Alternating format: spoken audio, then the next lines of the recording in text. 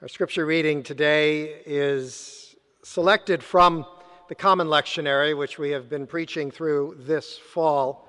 That is the set of readings appointed for reading in churches throughout the world today. So not every church, but many churches throughout the world are reading this same passage today and interpreting it in multiple ways. So hear the Word of God in the 20th chapter of the Gospel of Luke. I will read to the 40th verse. Some Sadducees, those who say there is no resurrection, came to Jesus, and they asked Jesus a question. "Teacher, Moses wrote for us that if a man's brother dies, leaving a wife with no children, the man shall marry the widow and raise up children for his brother. Now, Jesus, there were 7 brothers. The first married and died childless. Then the second and the third married her, and so in the same way all 7 died childless. Finally, the woman also died. Jesus, in the resurrection, therefore, whose wife will the woman be? For the 7 had married her." Jesus said to them, "Those who belong to this age marry and are given in marriage, but those who are considered worthy of a place in that age and in the resurrection from the dead neither marry nor are given in marriage. Indeed, they cannot die anymore because they are like angels and are the children of God, being children of the resurrection. And the fact that dead are raised, Moses himself showed in the story about the bush, where he speaks of the Lord as the God of Abraham, the God of Isaac, and the God of Jacob. Now God is God not of the dead, but of the living. For to God all of them are alive." Then some of the scribes answered, "Teacher, you have spoken well." For they no longer dared to ask him another question. The word of the Lord. Please pray with me. Holy Lord, may the words of my mouth and the meditations of all of our hearts be receptive to Thee. O God, our strength and our Redeemer, we pray. Amen. All right, some tricks that you might use if you would like to humiliate your opponent. What you want to defeat, first make mad. Reduce your opponent's view to a caricature so you don't have to take them seriously. Play that caricature over and over again to keep others from having to have an actual conversation about something. Now, to do that, reduce the idea that you don't want to actually talk about to the absurd, to artificially make your idea seem more reasonable and necessary than it might actually be.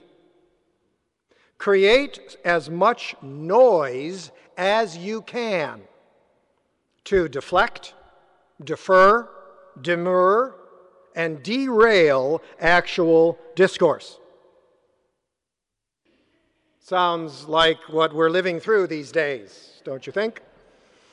Especially with an election coming up this week. Well, this sermon is not about the politics that we're living through today or about the election that's coming up this week, as tempted as I am.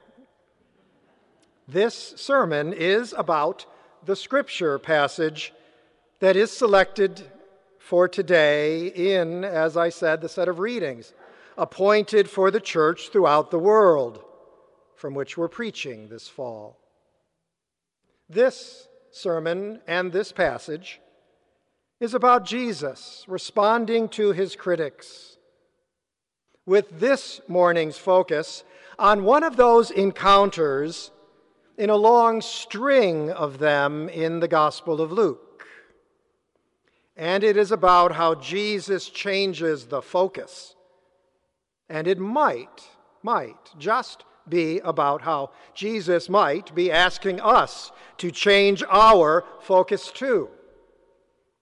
But I'll leave that to you. Let's take a look.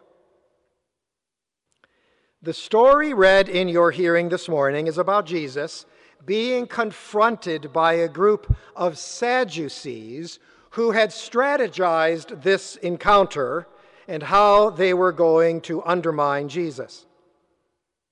It seems that they had planned to rhetorically corner him, not just to prove him wrong, but to make him and the movement that they thought he represented look foolish. They wanted to so quiet this movement that Jesus was leading. As we come to the story read in your hearing, Jesus has been responding to critics, one after another, trying to trap him and to prove him wrong. But over and over again, they have been proven to be the ones who were wrong. Jesus has silenced them, even as he invites them to follow him. And as he does that, he sets his followers' eyes in the right direction toward what is most important. He bursts their bubbles in ways that are still, even today, life-changing, life-giving, and God-revealing. So who are these critics of Jesus? In first-century Palestine, under Roman occupation, the Jewish community was deeply divided among different factions. There were those who collaborated with the empire, whether for personal gain or to do what they thought best to help protect the people. Okay. There were also groups that were dedicated to resistance and rebellion, even violent. There were surely those individuals who just did the best they could. But there were also three larger factions that dominated the mainstream of Jewish life and how folks organized religious and social life. These were the Pharisees, about whom the New Testament speaks quite a bit.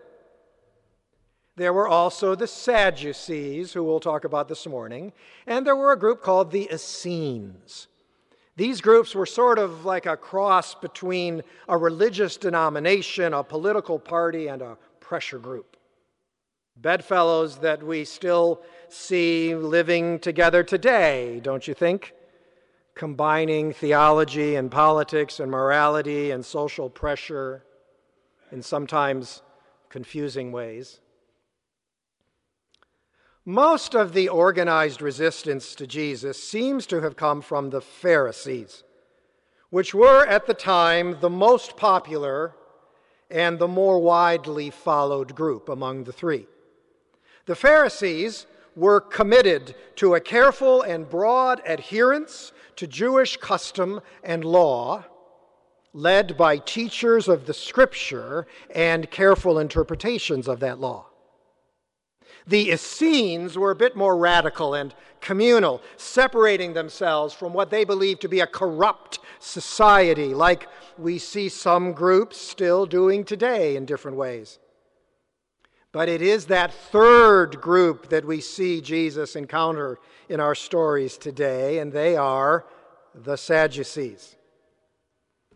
As simply as I can say it, the Sadducees were kind of the old money, old power traditionalists.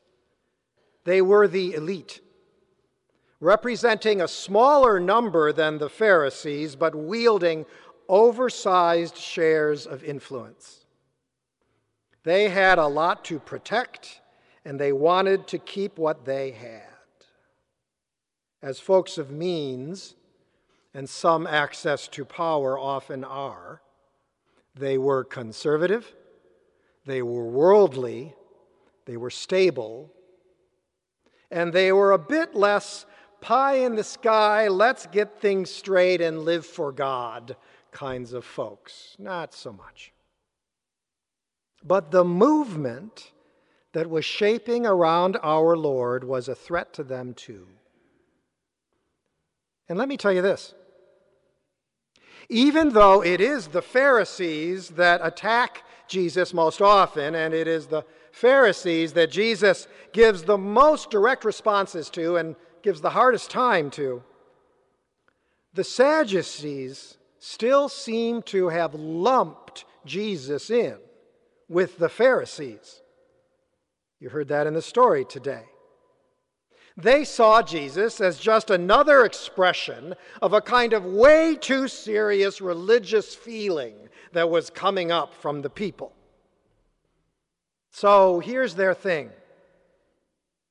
According to the Sadducees, one of the big mistakes that Jesus shared with the Pharisees was a doctrinal mistake that in their view had enormous social and political implications that they wanted to quash. That was belief in resurrection. That meant a belief in life after death, in an angelic realm that extends into eternity and raises our heads above just looking at our feet, that helps us look past the intrigues of this world, and that demands of us a higher calling, a higher sensibility, and a higher judgment. You see, Sadducees clung to an ancient strain of Jewish thought that saw no life after death, that believed it all happens here, and that when we die, we just die, that all our dealings with God are now, and so faithfulness to God points only here. So just before this encounter, Jesus puts down some critics, just before this one with the Sadducees. He puts down some critics who tried to trick him into either betraying God or belittling the empire when he is asked if followers should pay taxes to Caesar or not. You might know the story. Should we pay taxes to Caesar? He asks for a coin. There's a head of Caesar on the coin. He says, give to Caesar what's Caesar. Give to God what is God, and never mistake the difference. Silence. And like a tag team, the silenced group backs away, and the Sadducees step forward. The passage today. They try their hand, using the strategies I mentioned earlier. Make resurrection look absurd by posing a problem that shows how silly it is to think that we continue to live past death and that faith transcends life enough to make a difference. Reduce this inspiring hope to a silliness, and the whole witness, the whole house will come tumbling down, Jesus and the Pharisees too.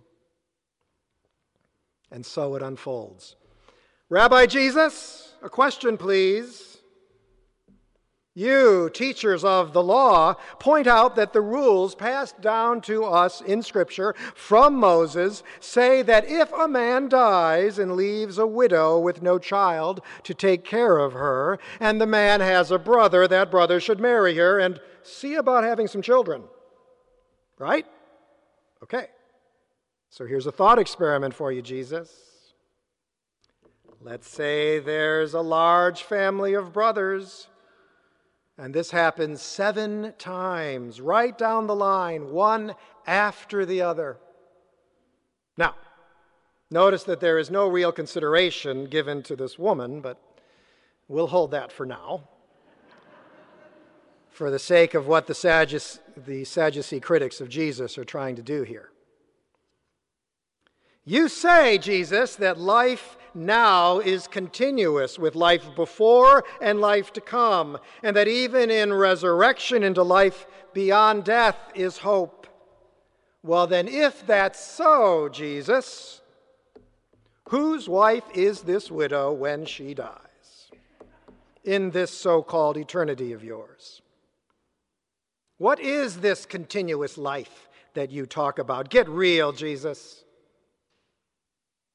The bait is set, and the provocateurs sit back and wait for Jesus to tangle himself in knots like the scribes and other teachers of the law can do when we try to justify a literal interpretation of what is actually a deeper truth. I'll bet that you have heard cultured critics of faith try to do the same today, or maybe you've done it yourself in moments of doubt. If God created the world in 7 days, what do you make of evolution? If the universe is so vast, how can God care about little old you? If you pray for healing and she dies anyway, how can you keep believing that God hears you? If God is active in your life, then how are you free? If only some are saved, how is God a God of mercy? And there are more questions you can add in. They're good questions, they are. But they get us bogged down in arguments that are off the point, in the distractions of squirrels running around instead of seeing the field before us, of missing the forest for the trees on purpose. Now, on that last one, you have heard me tell of the observation that C.S. Lewis once made, that if you are lost in a forest and you find a sign on a tree in the shape of an arrow, and written on that arrow is "this way out," you don't stand and stare at the sign trying to figure out what to do. You go in the direction the sign points. Right? Hold that, and let's consider how Jesus responds to the Sadducees. Basically, he calls their bluff without taking their bait. He redirects their attention and brings everyone witnessing the scene back to what is fundamental about faith. First of all, my dear friends, he says, if that were what resurrection means, your question would be an excellent question.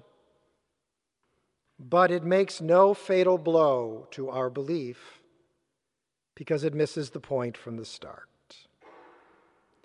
Resurrection is not just a continuation of this life in some different place. The way we follow God in this life is for this life, not for the next. Our life with God is beyond our comprehension through all eternity. But that doesn't make the law by which we live here worthless. The way we live our life doesn't have to be eternal to be true. It simply needs to be helpful. God is the point, not the law. And there is no law above God. But what about this resurrection from the dead into eternal life? He does some thinking with them about this too. He says to them that Scripture speaks of our forebearers in faith as if they are with us still. And Scripture points to a larger truth, that God is the author of life. God does not create death. And so all are alive in God's way, in the space of God's creative energy, healed and redeemed, not dead. Nothing of life is wasted. How can this be? Stop asking about the mechanism, he says. Start asking about the truth. Just let it rest and unfold in you its meaning this side of paradise. And get back to the truth that you can't twist or satirize. God is the God of the living. Love expressed in life as we found it reflects a hope that is larger than life. Find life here. Find life now. And this world will be full of God as if already eternity. And they too, those Sadducees, were silent. Now Jesus speaks a little more and then turns to his followers to give the deeper lesson. Seek truth. Don't play games with it. And beware of folks who do play games. For they think that they are so smart and so powerful, and yet they trick the vulnerable for their own gain. They play a grift, presenting themselves as the protectors of true religion when they're not. And then get this. We usually see that as the end of all this in that portion of Luke.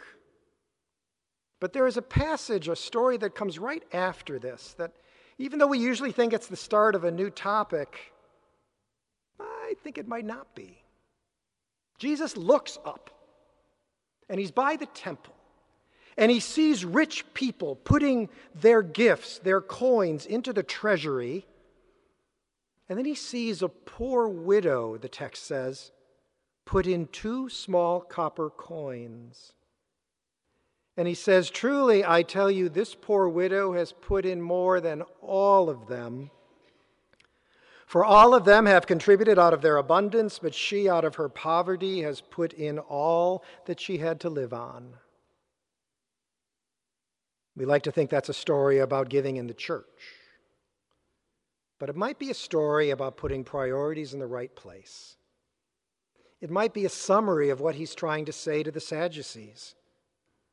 It might be a nice summary and a kind of sign pointing the way out of the forest of questions and gaslighting and politicking and power games and deceptions and rhetorical tricks that the Sadducees and others tried to set for Jesus and that life seems so full of so much of the time today. Jesus seems to be telling us, don't follow the power games, friends. Follow love. Follow sacrifice, purity of heart, honest attempts to understand and do what's right without lying or deceiving. Follow what's humbler, simpler, and in the end, more lasting and more faithful. Follow resurrection, and the God of life will find you. It's truth more powerful than all the little things that we think are so big. It's truth more to the point than all the squirrels that distract us from the path before us. It's truth that Jesus embodied and that his Spirit reminds us of now. How do you remember this in the midst of all that you're facing? Maybe those words from the prophet Micah that Jesus inherited might help. What does the Lord require of you but to do justice, to love kindness, and to walk humbly with your God? As you face the day ahead, remember all of this. Avoid the silliness and the squirrels. Follow the sign. Remember Jesus, and live in the light of the resurrection. Amen.